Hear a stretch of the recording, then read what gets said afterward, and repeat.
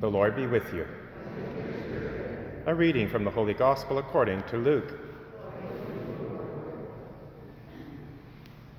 Jesus told his disciples a parable.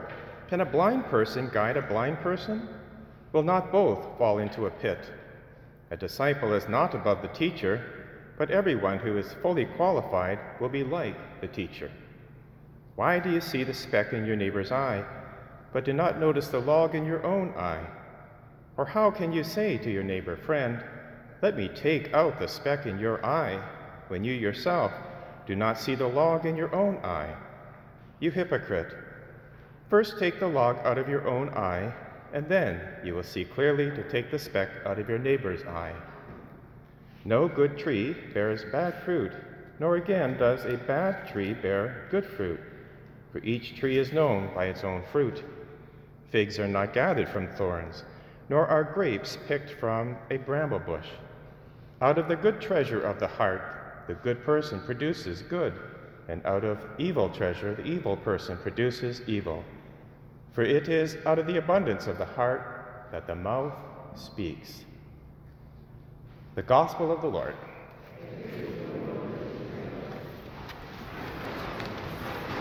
We've had some very dramatic events happen in the world in the last few days.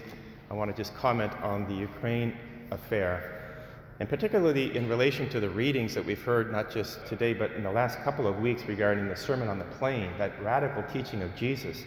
And just to refresh your memory, because the most difficult part of that sermon was last Sunday, Jesus said, "I say to you that listen, love your enemies, do good to those who hate you, bless those who curse you, pray for those who abuse you, and if anyone strikes you on the cheek, offer the other also.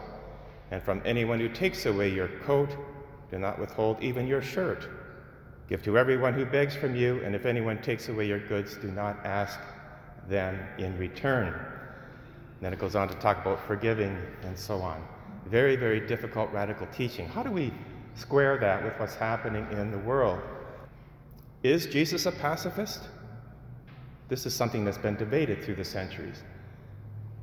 Is an unjust aggressor simply to have his own way? Are we to lay down like a doormat?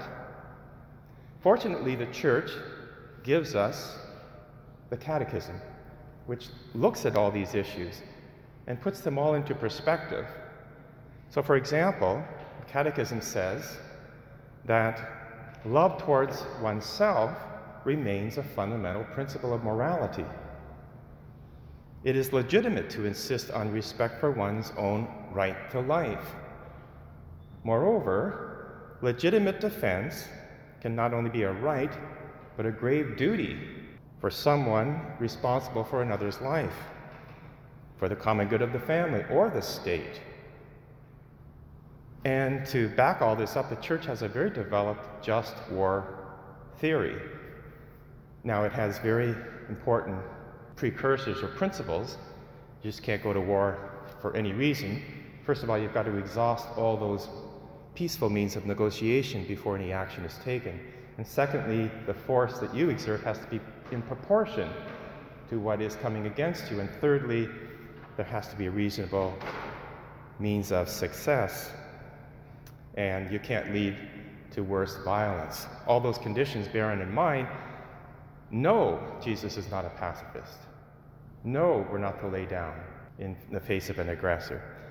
But our responsibility as Catholics, as Christians, is to pray for peace.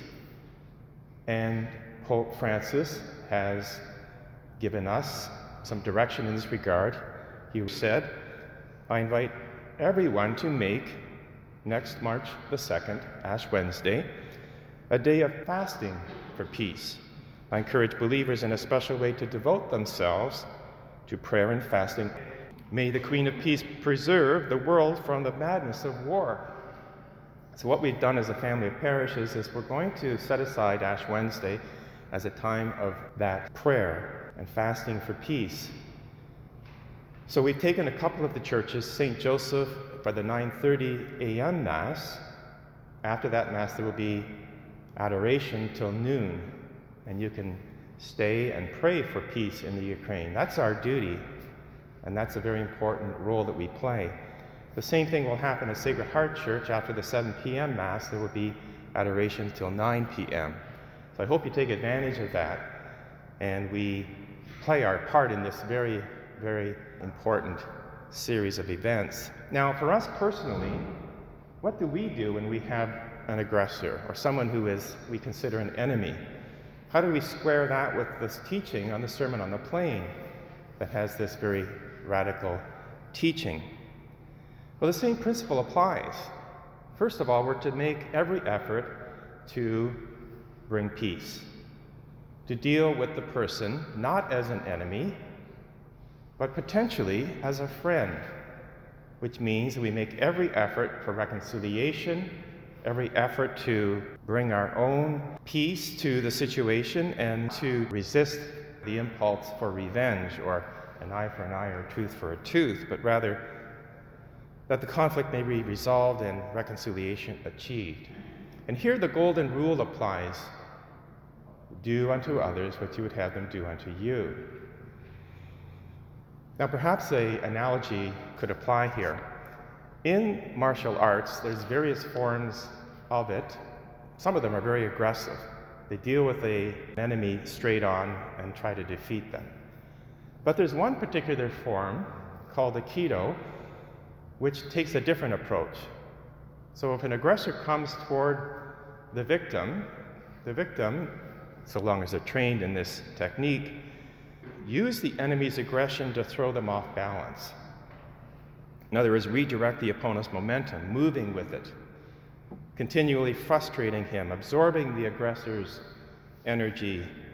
And the purpose is not to kill the enemy, but rather to render them harmless, leaving the enemy realizing they're not going to prevail. So they might as well give in and reconcile. Well, that's what we're called to do on a personal level, to use all avenues to reconcile with the person that we are in conflict with. So that's the difficult part I wanted just to get out of the way at the beginning.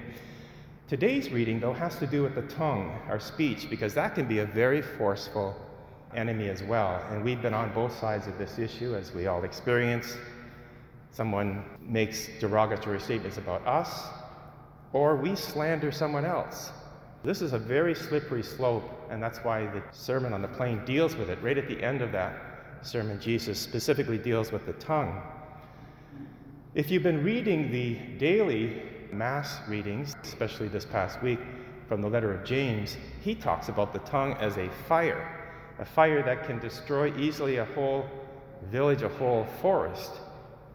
And he compares the tongue to a very small part, but powerful, like a rudder on a ship.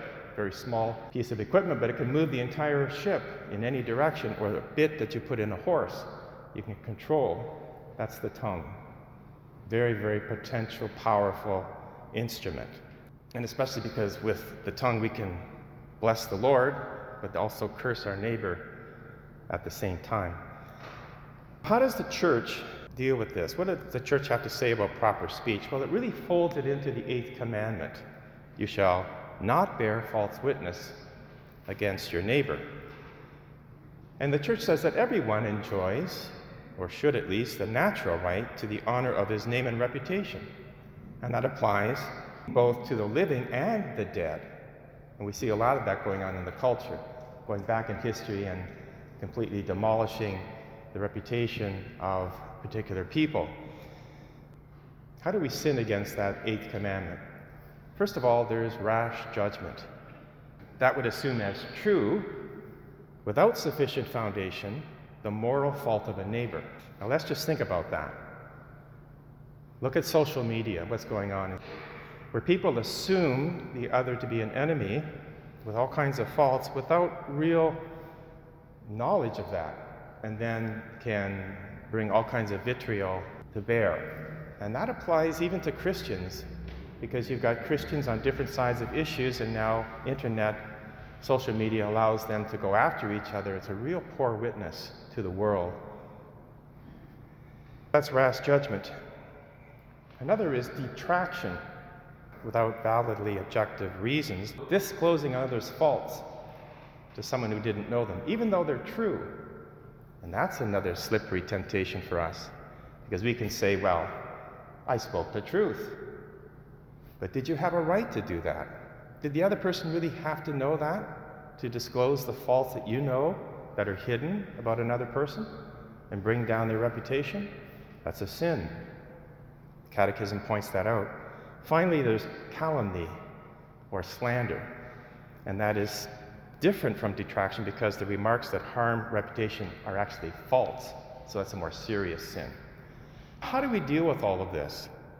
Well, to avoid rash judgment and these other offenses, what we should do is be careful to interpret insofar as possible our neighbor's thoughts, words, and deeds in a favorable way.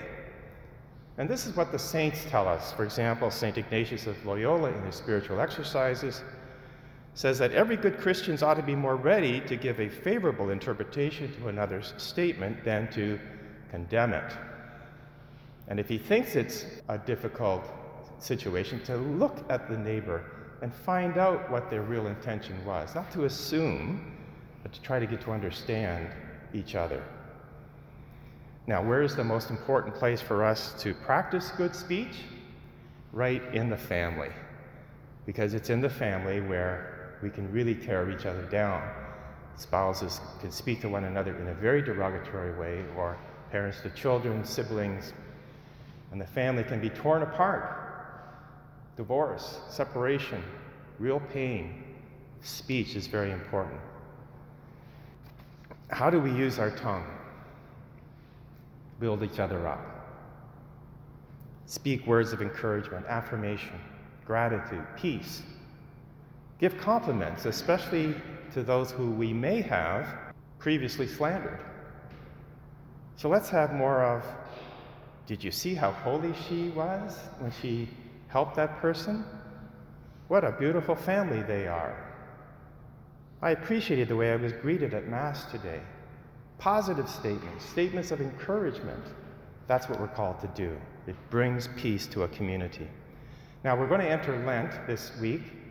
Perhaps, as you know, there's those 3 disciplines in Lent: prayer, fasting, and almsgiving. Let's fast from criticism and slander and gossip. As far as almsgiving, let's speak words of encouragement. And for prayer, pray for one another, especially enemies. When we practice this, it's such a witness to the new evangelization because the world is immersed in critical, derogatory speech, enemy upon enemy. But when they see us and the way that we speak and act, it really does make them stop and wonder, what is different about that person? I love what they're doing. And they're in.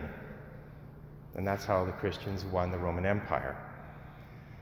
Finally, Jesus said it's out of the abundance of the heart that the mouth speaks. That's why it's so important to praise the Lord, which is what our responsorial psalm from 92 says. Lord, it is good to give thanks to you. It is good to praise your name. Why?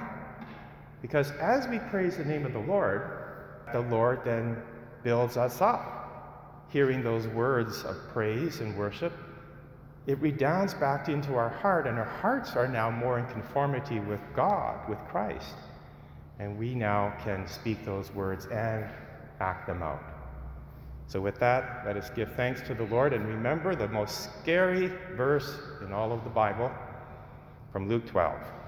Nothing is covered up that will not be revealed, or hidden that will not be known. Everything you have said in the dark shall be heard in the light. What you have whispered in private shall be proclaimed from the rooftops. That's from Christ himself, talking about the last judgment. So let's be careful about how we speak, and let us ask the Lord to heal that area of our hearts. We may bring peace and pray for peace in the Ukraine.